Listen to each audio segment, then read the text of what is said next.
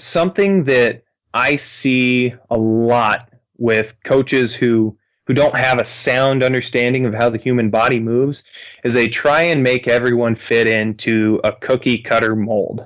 Cookie cutters are for cookies. Not everybody is the same, and so you can't expect them to move in the same way. And telling everybody to move one specific way is, in my opinion, kind of lazy. Human movement's incredibly complex, and joints don't normally act in a uniform manner. Hey guys, and welcome to Ahead of the Curve. This is your source for the most up-to-date coaching strategies for player and coaching development. Today we're joined by a fantastic guest, Dustin Lind.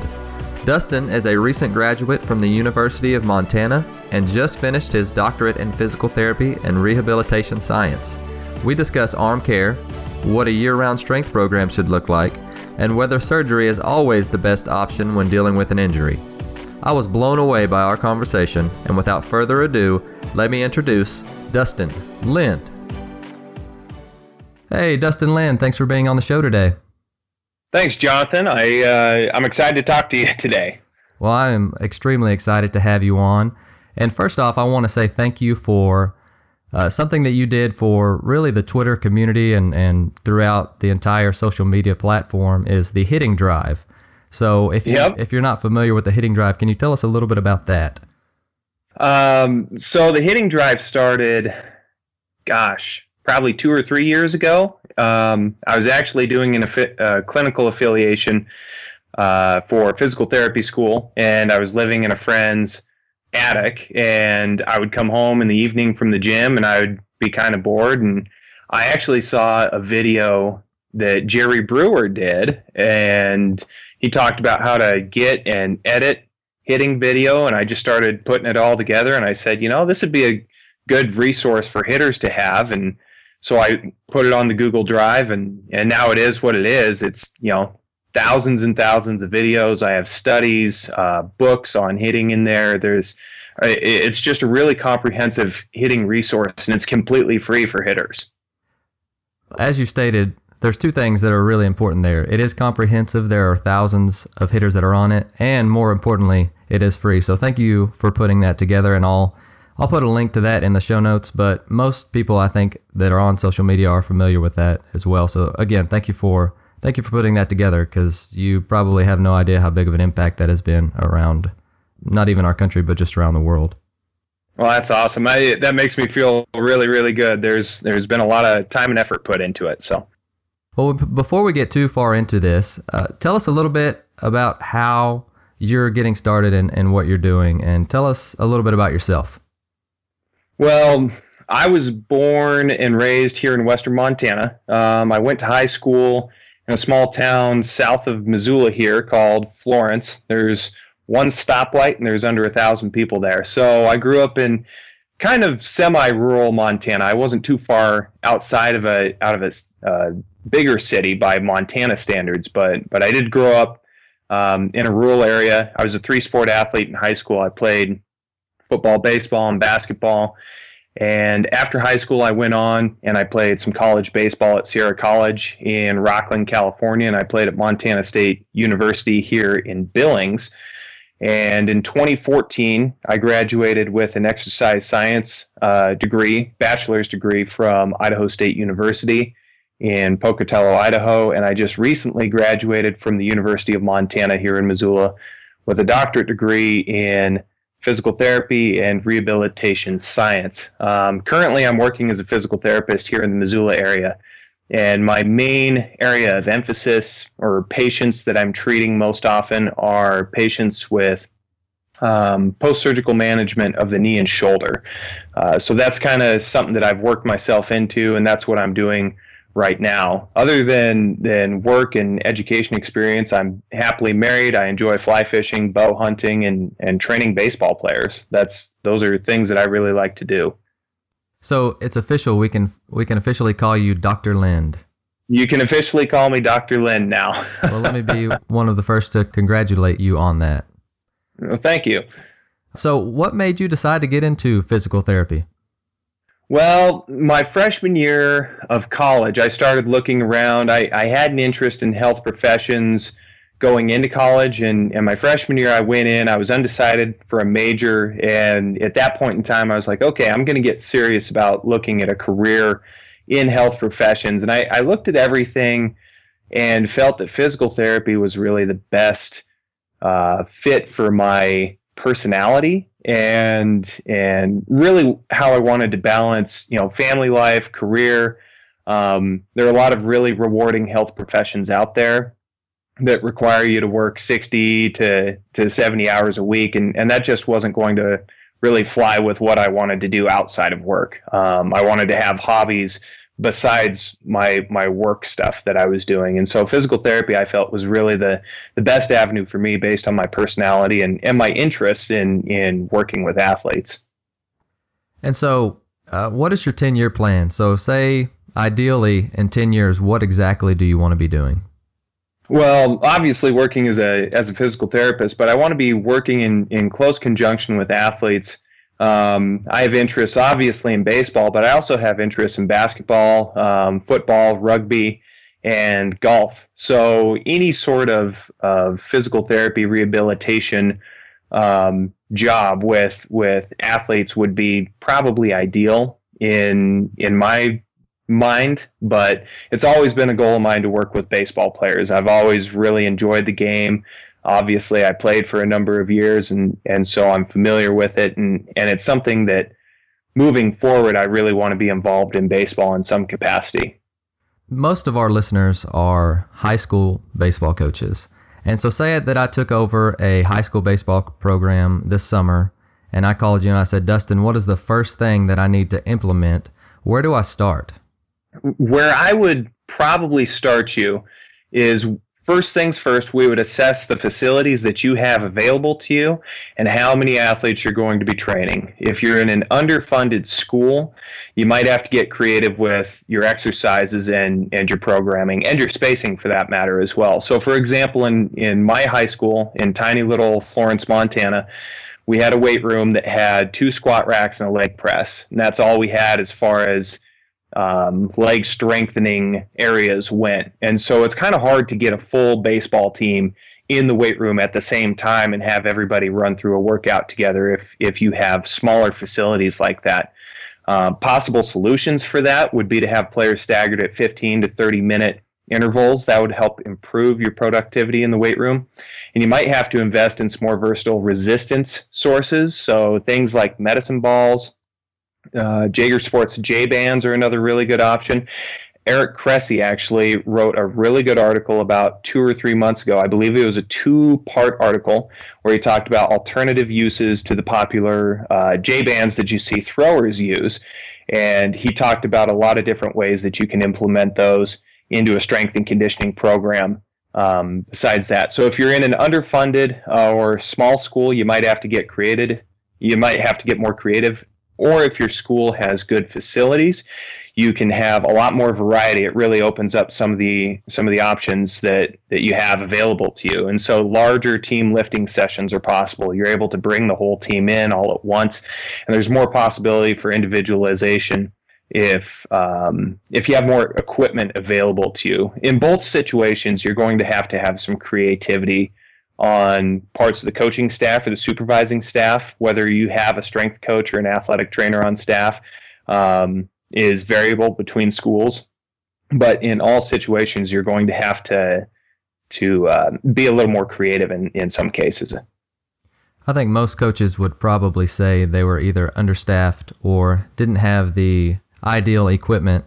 Can you kind of walk us through what that would look like? So say you have 15 to 30 minutes and you have probably, like you said, stagger it a little bit. So you'd have 2 squat racks and a leg press. What would you do? Okay, so if we were doing this at Florence High School, what I would do is I would have 6 players coming in at a time, and I would have players paired up. You could also get away with putting players in groups of 3, and you could have them so one group is on one squat rack, the other group is on the other squat rack, and you're switching in and out every set if possible. So you're going to pair players with similar strength levels, and you'll be able to maximize your time with that. Once those guys are done with that, they move on to the next set. So dumbbell exercises, medicine ball exercises, things like that. And then you bring your next group in. So you might have 2 or 3 groups come in total, but you're going to offset them by about 15 to 30 minutes, depending on the kind of workout that you're going to be doing that day. And that'll allow you to keep eyes on all your lifters at one time. And so it'll, be good for safety, obviously, but it'll also be good for productivity and also players having more gains. Okay, I think I see what you're saying. So you'd have one guy lifting and then one guy probably spotting for safety. Yep. And then you might have another guy that's doing some sort of alternative exercise. And with your other groups, med balls or just whatever else you decide that you're planning on doing for the day. And so after this allotted period of time, everybody would switch. Yep, absolutely. And then they would cycle through and you would have the early group, they would be gone and out of there by the time the second group was starting their last set of exercises, and then that second group would leave, and then the late group would leave after that.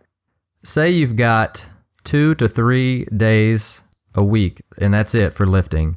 Now, what are the absolutes that we need to hit in those 2 to 3 days? And it might depend on time of year, so I'm going to let you get a little creative with this and however you want to answer it. But what are some of the absolutes that we have to hit as far as baseball players go?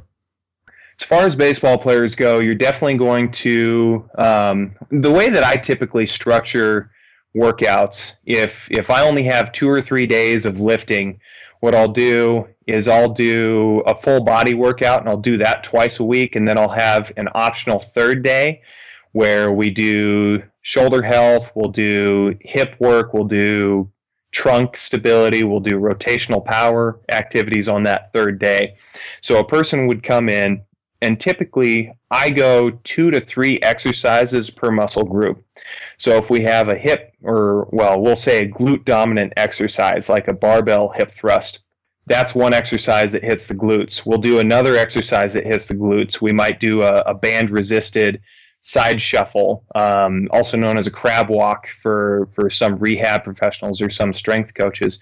And what I'll do is I'll superset it so we're not spending a ton of time in the weight room. So we'll do a quad exercise and a hamstring exercise. So I'll do lunges, and then I'll turn right around and I'll do single leg RDLs, and I'll switch back and forth between those 2 exercises, and that's one superset. Or you can make it a giant set, and you can go your quad exercise, your hamstring exercise, and then you throw in an extra, we'll say an abdominal exercise. So you're getting 3 different muscle groups and you're working continuously. That'll help keep things moving, and that'll keep your lifting session short enough that you're not in there for 3 or 4 hours at a time. And so doing that, it really depends on the periodization model and where you're at with that. That's kind of the skeleton outline of what I'll do. I'll say, okay, we need to hit these muscle groups today. Let's set it up in such a way that we can get in and out efficiently, and let's get the full body workout in twice a week, and then we'll do an optional shoulder, hip, and an abdominal day or trunk day on that third day if you only have 3 days to lift. Okay, and so to individualize, would you just group them up into, like you said, like strength groups, or would you have separate exercises for each kid based on his needs? I would probably have separate exercises if you have the facilities available. Separate exercises for each kid based on their needs. And what I would do to get that hammered down with your team is I would enlist the help of a skilled professional to help evaluate your athletes. This will allow you to, as a baseball coach, to kind of put your head together with a strength and conditioning professional, a rehab professional who might have kind of a more in-depth knowledge of what an athlete could need for their specific anatomical makeup, and then you'll work together to kind of build that skeleton framework of what training modalities you'll use. So, for example, pretty much every player on a baseball team is going to perform some variation of deadlift in their training program. Slight modifications are going to be made to the lift based on the player's previous training experience, what equipment you have available, and then anatomical factors such as hip mobility. So we'll say something like poor hip mobility is found in one of your athletes. You might have to modify the exercise, and instead of doing a traditional barbell deadlift from the floor, you might have to do something like a rack pull where the barbell is lifted off the lifting platform for 6 to 8 inches, and you might have to do something like a trap bar deadlift instead of a traditional deadlift. So these are the kinds of modifications that you'll need to make with individual athletes based on what they have. I understand what you're saying, and it all comes back to getting that assessment at the very first of the year and trying to see where all of your athletes stand from there. Absolutely. And you have to understand that your athletes are going to change from year to year, potentially even from month to month. Just because a guy comes in and he's really, really loose mover does not mean he's going to be that way once he puts on 20 to 25 pounds of muscle. Especially high school male athletes, they change so much from their freshman year to their senior year. Constant evaluation and reevaluation of the athlete is going to be really, really important for them moving forward. And so how often would you ideally get assessed? Typically, if I had a choice, I would assess the athlete once a year. If they're going through really, really big musculoskeletal changes, I might do it every 6 months, but typically once a year is when I would take a look at the athlete. How do you sit down and decide that what exactly you're doing is working?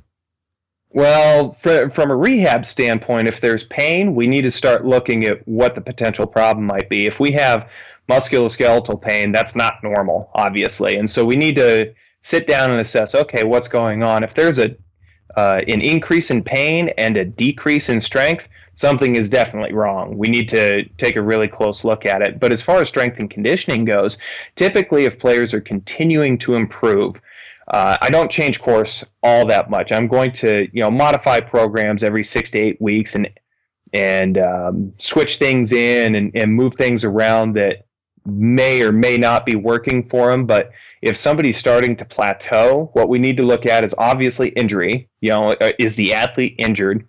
But then we also need to look at fatigue. And I'm going to get on my sleep quality soapbox for a little while here, because poor sleep quality is completely rampant amongst all levels of athlete. I mean, whether it's high school, college, professional, sleep quality is really, really poor overall. And that's our number one recovery strategy. And so if we're not getting good quality sleep, we're not going to recover effectively, and our body's breakdown of the muscles and the tissues surrounding the joints is going to outpace our ability to recover and rebuild those tissues, basically.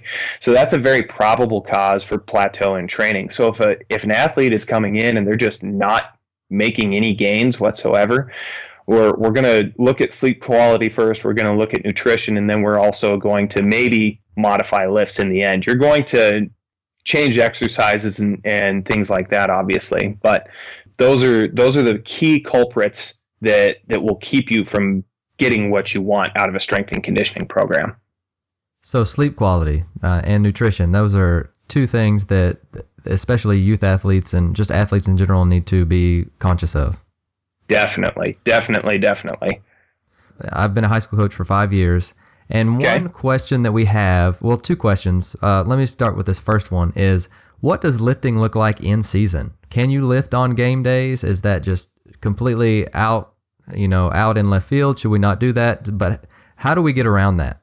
So lifting in season can be done. I prefer to not lift on game day unless it's after a game. So leading up to competition, if possible, I like to space my heavy lifting days 48 hours before competition. That gives the body adequate time to recover from the stresses of strength training, and it also maintains your strength levels. Basically, the way that the periodization model is broken down, we've talked about it a lot. It's probably about time to actually discuss what it is.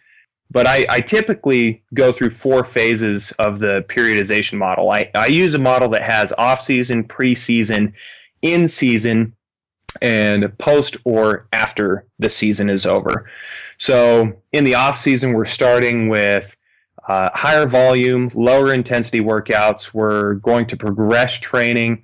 And as volume is taken away, we're going to increase the intensity. This can either be a slow ramp up or we can do it fairly quickly depending on the overall training time that you have available to you during the off season. Number one priority during this time is to improve movement quality, strength, and just overall fitness.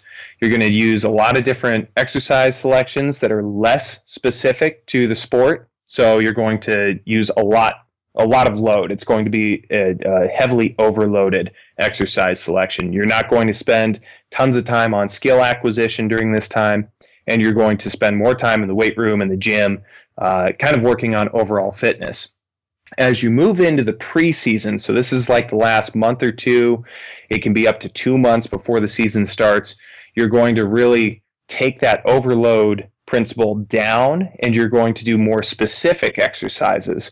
So if we look at baseball, or baseball batting, for example, the most specific thing that we can do with baseball batting is hitting in a game.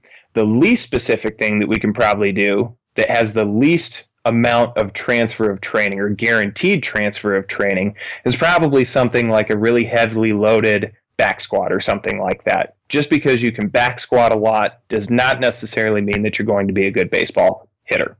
So what we're going to do in the preseason is we're going to do more time with specific exercises like hitting, throwing, fielding, and we're going to scale back what we're doing in the weight room, and we're going to transition to more powerful movements. So deadlift, we're going to do med ball throws, we're going to transition into that in season. And once we get in season, typically I have guys lift 2 times a week if possible. If they can do more, awesome, but 2 times a week is the minimum. And like I said before, if we're going to have somebody lift, I prefer it to be 48 hours before game day. Now, with the minor league baseball players that I train, they don't have a choice. They're playing 6 nights a week, and so they have to lift at some point during the day, and so they're probably going to lift in the morning before the game or in the early afternoon before their game. But most high schoolers aren't playing 6 nights a week. At least I would sure hope not. So what they would do is they would lift during those 2 times a week. And all we're trying to do in season is maintain the strength levels that we have built up during the off season and the preseason. Then once you finish your season and you get into this post season or after season phase, we don't have a rigid training schedule. We don't have workouts. We don't have anything like that. It's all about rest and recovery and healing up any nagging injuries that you have. So that's the periodization model that I use. And that's what in-season lifting would look like. You're doing high-intensity lifts. You're probably in the weight room for about 45 minutes to an hour on your 2 days a week that you're lifting, and you're doing that 48 hours before you compete. You mentioned scaling back. Is that reps or weight? And what are your thoughts behind that? I scale back the number of reps and the number of sets that we do. So baseball is a power sport. Longest play in baseball is about 12 or 13 seconds. So, the main focus should be power and strength endurance, especially for pitchers. It's a powerful movement. So we're training in the 2 to 6 rep range. You can go up to 8, but most people train in that 2 to 6 rep range. So we scale the reps back. The weight and the intensity of the exercise, however, stays the same. Okay, that makes sense. Now, for my other question that we get a lot.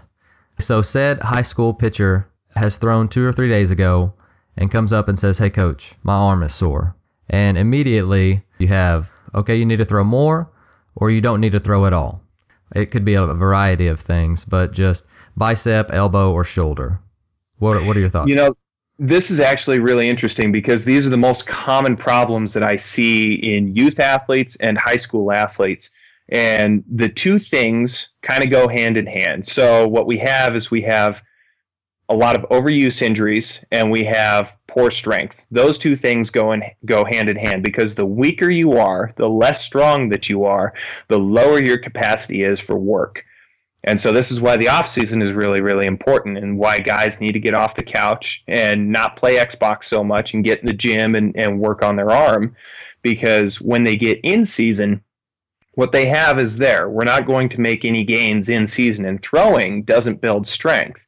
And so what we have is what we have as far as strength goes into the season. And so it depends on the individual player and how much they've thrown, how much they've pitched, and how well they recover. Some guys don't recover that well, and they take days and days and days to get over, a short outing out on the mound. And so these things, they go hand in hand. What I see a lot of are problems with the shoulder, and I'm going to dive into some shoulder mechanics real quick. I'm Absolutely going to try and keep it really, really kindergarten, because I don't want people to glaze over and fall asleep on us here. But yeah, please it's really important to know. So the things that I see a lot coming into the clinic are scapular issues. So shoulder blade issues.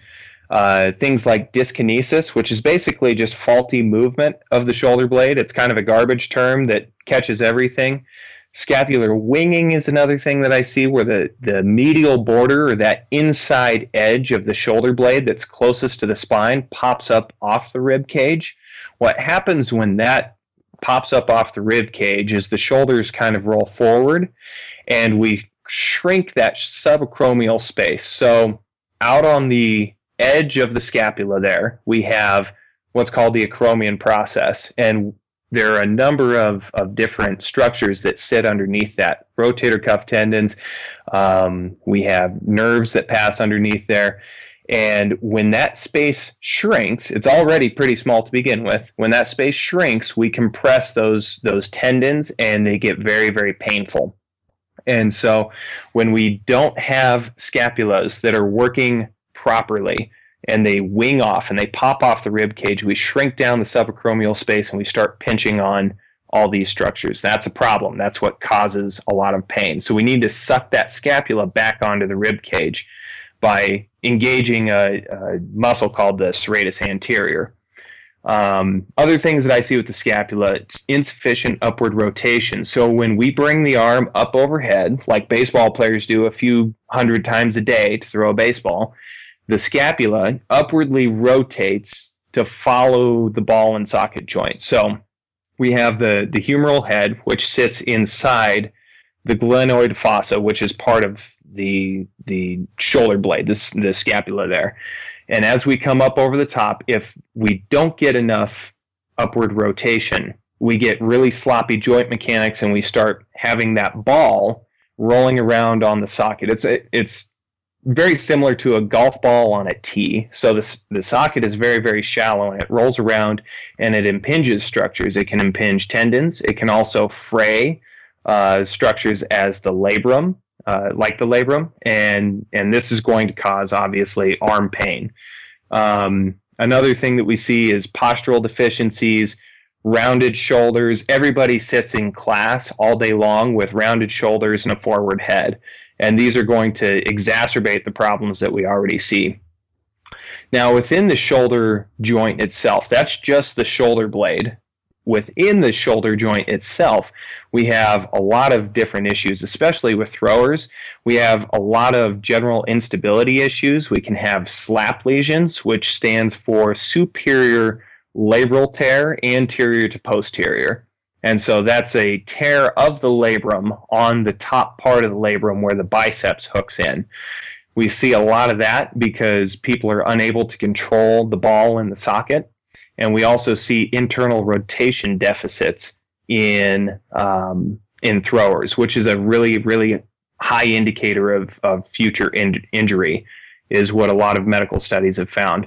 Now, how we fix all this stuff is we basically have to strengthen the muscles around it so that it compresses that ball on the socket a little bit better. So when the rotator cuff fires, it pulls the ball into the socket and it pushes it down. So it compresses and depresses the humeral head, and this helps to clear more space underneath the acromion process there. And if you think about it, when we throw, we have huge, huge, huge forces that we're putting on these tiny, tiny little muscles. So during throwing, the shoulder undergoes a full body weight of distraction forces at the shoulder at ball release. So as we're releasing the ball, what's happening is the force from throwing the ball is basically pulling the shoulder out of the socket. And those 4 tiny rotator cuff muscles are hanging on for dear life to keep that thing in place. And so this is a huge deal. That's a huge demand to place on 4 small muscles.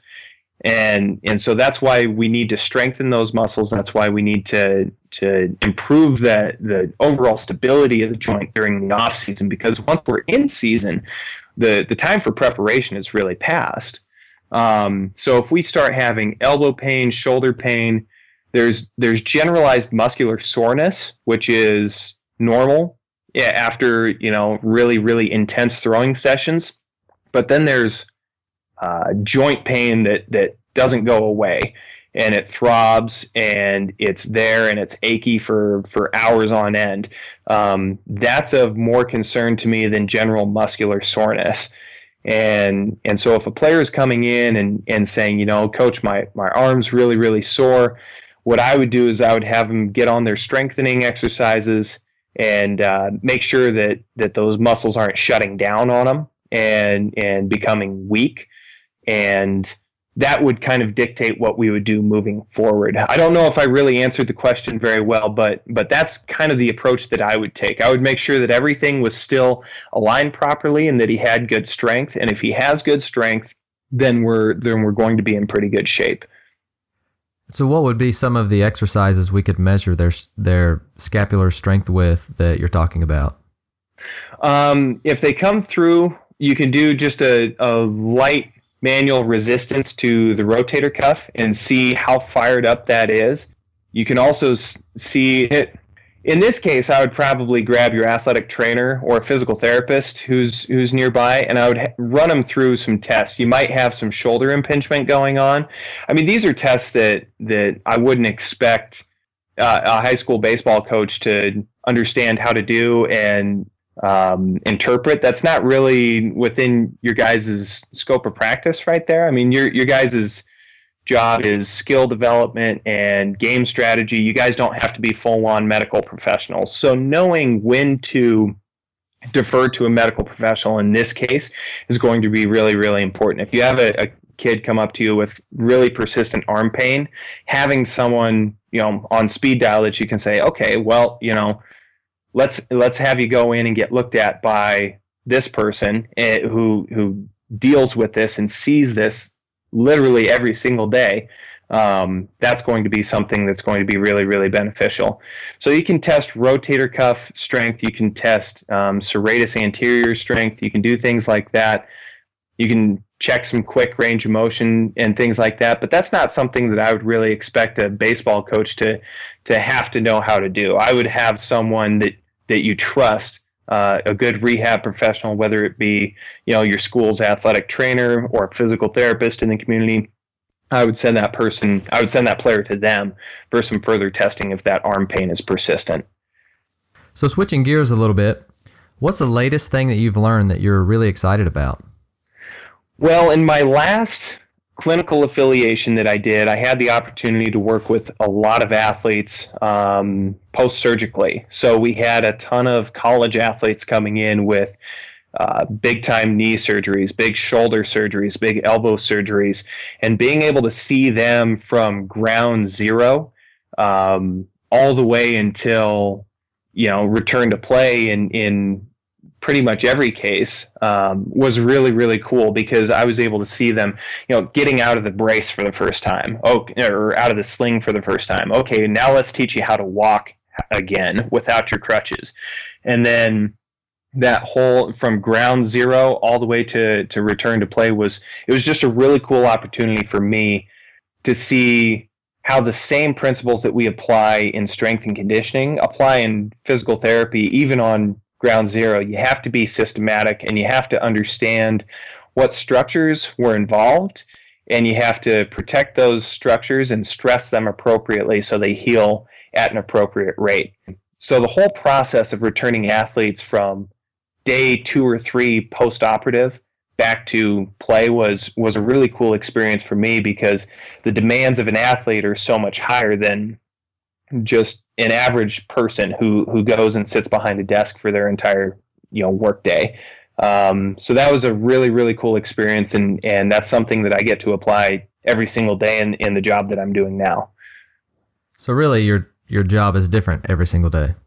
It really is. I mean, I'll come in on any given day and I'll have 5 patients who have undergone knee surgeries, but they're 5 different procedures, and I have to understand. Well, I mean, for example, last week I saw.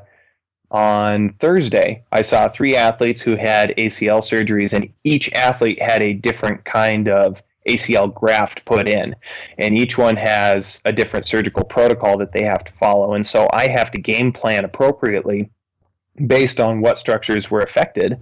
And I have to be able to know how to progress each of them. And so it's a lot of fun for me, because I have to be on my best thinking game every single day, and I have to think things through logically and say, okay, well, this is the structure that was injured. This is the structure that is currently hurt. This is how I have to work around it in order to stress that tissue appropriately, but not overload it and cause further injury. And so you've gone through several years of school. How many years exactly? This will be, 8 years total. I spent my freshman year taking a bunch of classes that did not count towards a health science degree, and so 5 years to get my bachelor's degree, and then 3 years for my doctorate degree. And so during that time, what's one stance that you've changed since when you began to where you are today? This is a very, very good question. The thing that has changed the most for me is I do not think of surgery as the best option for everything anymore. I used to think that surgery was an easy fix. You go in, you cut them open, and you bolt something down, or you screw a plate in there, or you put a new ligament in there, and they're good to go. I cannot tell you that is how I feel today. I see so many different complications from surgeries, and it's really, really, I mean, surgery carries an inherent risk. Anytime you go into the body and you cut it open, you're kind of gambling a little bit. Granted, we have really good surgeons in this country, and in the area that I'm in, we're very lucky to have some very proficient surgeons. But I mean, we talk about things like Steve Kerr. He came out 2 weeks ago. He's not able to coach right now because of complications that he's having from a surgery. And Steve Kerr himself said, don't let anybody go in there. Rehab. And he had back surgery. He had back surgery, and we see the same thing in baseball populations now, where we have so many Tommy John surgeries happening, which is an ulnar collateral ligament repair, and we have players coming back, and really, statistically speaking, the return to sport statistics are really quite good, but it's not a smooth process by any means. We're going in there and we're fixing something that is really, really difficult to fix, and it's really, really difficult to rehab. Surgery carries an inherent risk of infection. I mean, you're going in there, although infection rates are low, it does happen. And then you also have issues regaining range of motion and strength. I mean, there is no surgery that's really, really user-friendly. There are a lot of situations where it's absolutely necessary. A torn ACL is not going to heal on its own. You have to go in and you have to have that surgically repaired. But there are a lot of other conditions that there's compelling evidence to suggest that surgery might not always be the most effective option. So that's probably the thing that's changed the most for me in the last 7 or 8 years of attending school. And like you said, each situation is individualized, but what are some of those situations you were talking about that might not be the best option? Something that we have seen recently is back injuries are oftentimes better treated with rehabilitation. Patients typically have similar outcomes to back surgery, but they spend a lot less money doing it. So there are some studies that have come out in the last 3 or 4 years that seem to suggest that rehabilitative services rather than back surgery is a good way to go for certain kinds of back injuries. In the baseball community, we can see that there are some partial UCL tears that don't require Tommy John surgery. If we look at a pitcher like Masahiro Tanaka, he had a UCL tear and did actually not have to end up having surgery, and he's really pitching quite well, all things considered, with traditional, or well, not traditional, but more conservative therapy options. So in baseball, we can see, some UCL tears do okay with that. Occasionally labral tears, depending on the type of labral tear, we can rehab that. Torn rotator cuff muscles, depending on the degree and the grade of tear, we can rehab those. You see a lot of pitchers going on the DL with shoulder strains now. That's basically what that is. It's a partially torn muscle, either in the shoulder complex or in the upper arm, and they are less willing to go under the knife for injuries like that, and they're more willing to try out conservative therapy. I had a really interesting conversation with a good friend of mine who's a back surgeon down in Utah, and he said, we can always undo conservative treatment. He said, I can send a patient to you in physical therapy for 6 weeks, and we can always undo the exercises that you choose to do down there. However, when we go in and we do surgery, the effects, the consequences of that surgery, whether they be good or bad, are permanent, and you have to live with that. So you can have really good surgical outcomes. For me personally, I had a shoulder operation 10 years ago, probably one of the best decisions I've made in my life. I mean, I've got no recurring shoulder instability now. I have no clicking, no popping. My shoulder feels great, feels fantastic, where it was in a lot of pain before. But not every situation is good. And so that's a conversation that needs to happen between the surgeon, the physician, and the rehab professional, and deciding, is this really a case that we can get away with not having to cut someone open to fix? No, that makes a lot of sense. Again, switching gears a little bit, where do coaches that don't have the understanding of the body that people who study the field, where do we get it wrong? Like, what are some things that you see that high school coaches, or just any coaches in general, don't quite get right? Something that I see a lot with coaches who don't have a sound understanding of how the human body moves is they try and make everyone fit into a cookie cutter mold. I'm sure people have heard me tweet this or seen me tweet this on Twitter. Cookie cutters are for cookies.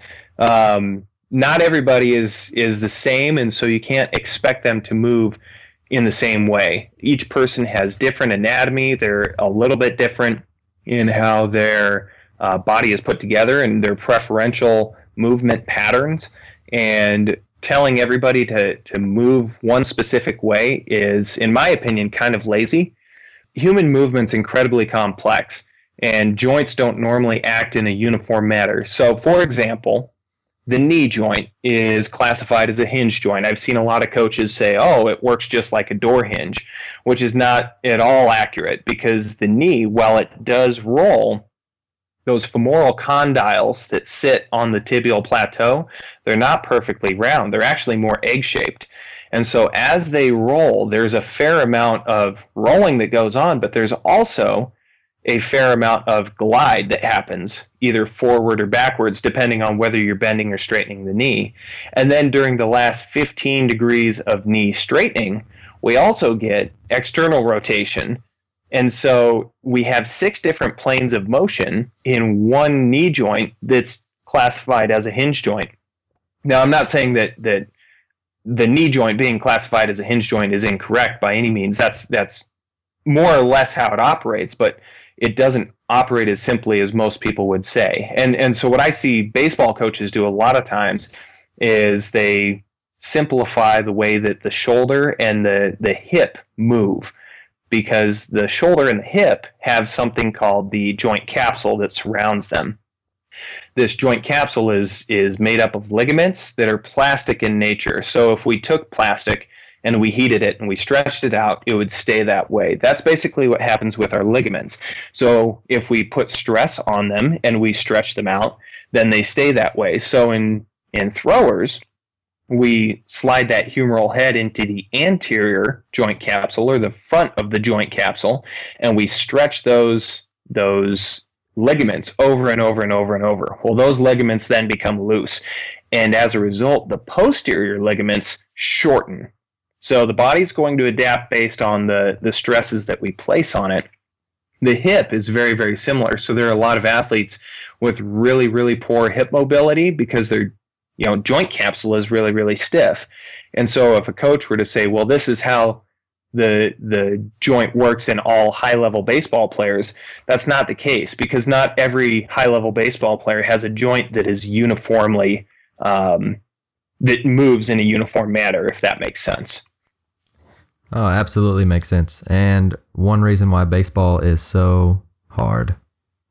Yep, absolutely. It's interesting. The coaches who really push this cookie cutter mold on people, they see a standard bell curve of success. And so for people who are not familiar with what that is, basically you have the vast majority, in many cases about 50%, fall under the little to no change category. You're going to have another quarter, 25% of your athletes who improve a whole heck of a lot, and then you're going to have another 25% of your athletes who don't really improve that much. And so if you go in and you say this is the way that everybody has to do it, what you're going to get is you're only going to get about a quarter of your athletes who are actually really making any real improvements. Everybody else is going to stay about the same, or they're going to be much worse off. So is that what you think makes a good coach, being able to not just teach to the top 10 or bottom 10, to be able to make a plan for everybody? Yeah, I think so. I think the ability to individualize is a really, really big attribute that really good coaches have. The best coaches, in my opinion, the ones who I've interacted with, who I feel are the best, are the ones who feel that they always have more to learn. As soon as you think you have it figured out, you're toast.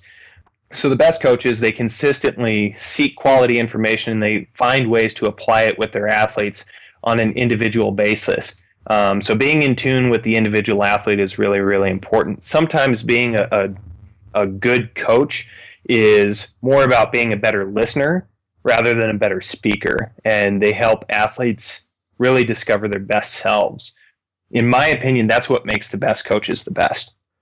So you said that they are lifelong learners and they try and learn quality information. What are some of your favorite resources and quality information out there?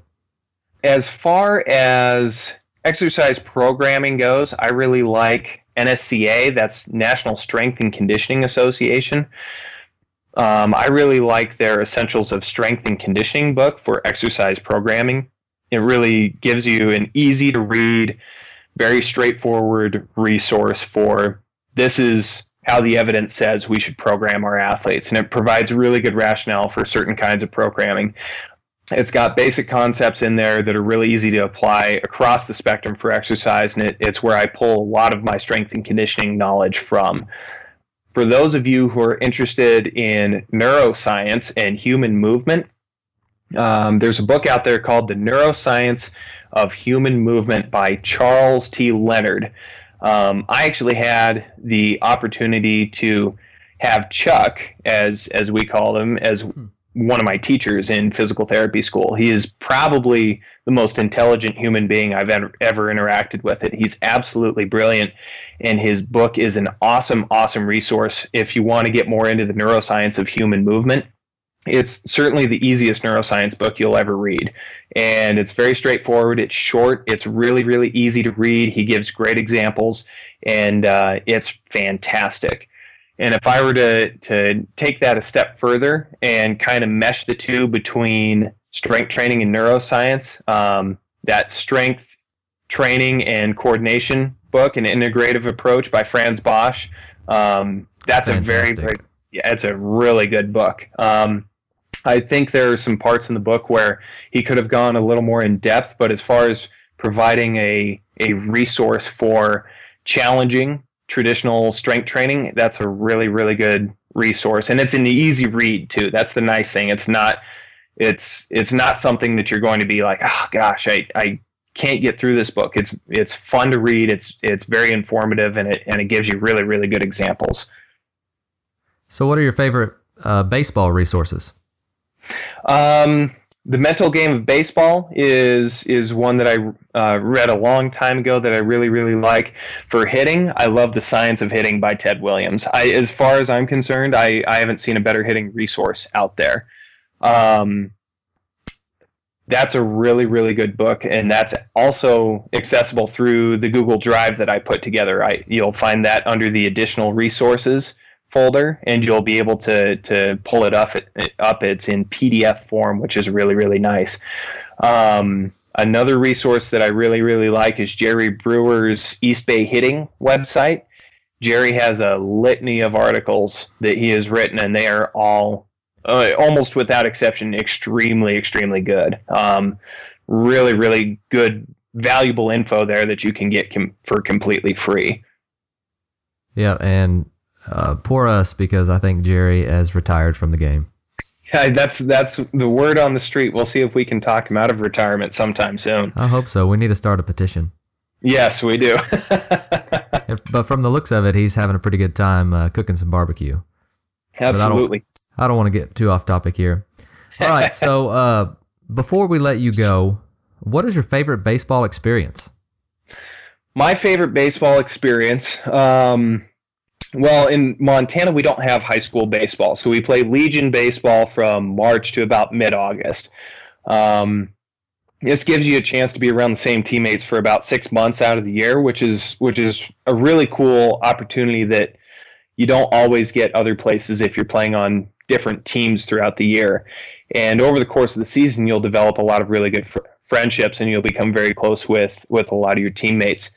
We had a ton of talent my sophomore season of high school, and we came up short, and we lost in the state championship game by 2 runs. I remember after that game, we all got together, everybody was returning, and we went into our off season with the expectation that we would win the whole thing next year. We said, we're going to do whatever it takes, and we're going to climb the mountain.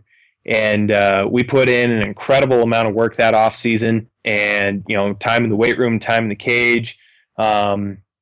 And we came out and I believe we went 55-11. We had a fantastic year. We rolled to the state championship game. We won the state title. And then after that, we went to the regional championship, and we won the regional championship. And there's no better feeling than dogpiling on the mound after you've won a championship game like that. It's just incredible. So for me, looking back, the amount of work that we put in to climb the mountain, that's something that I'll never forget. And then being rewarded at the end with all that state championship and regional championship hardware, that was an incredible experience. And that's something that I still look back on. That was 10 or 11 years ago, and I still look back on that fondly. So definitely my favorite baseball experience there, winning state and regional championships. Oh, that sounds like a lot of fun. So I know there are going to be a ton of people who get something from this and probably want to get in contact with you regarding just anything that we talked about. So where can we find you online, or just how can we get in touch with you? You can find me on Twitter. My handle is @DustinLind. That's all lowercase, no spaces, no hyphens, no nothing like that. @DustinLind.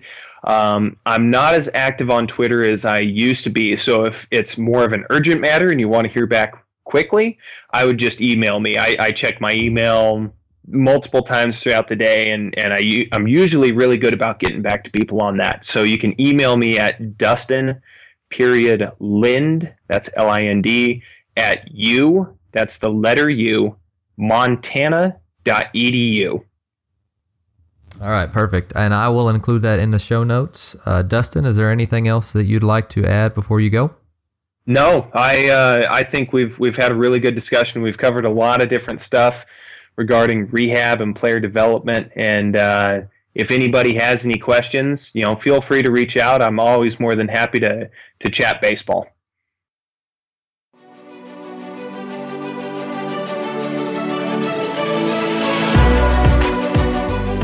Thank you for listening to Ahead of the Curve. If you'd like to get in touch with me or view the show notes, you can find all of that information on our website at aotcpodcast.com. Please don't forget to subscribe, rate, and review to help others find and stay ahead of the curve.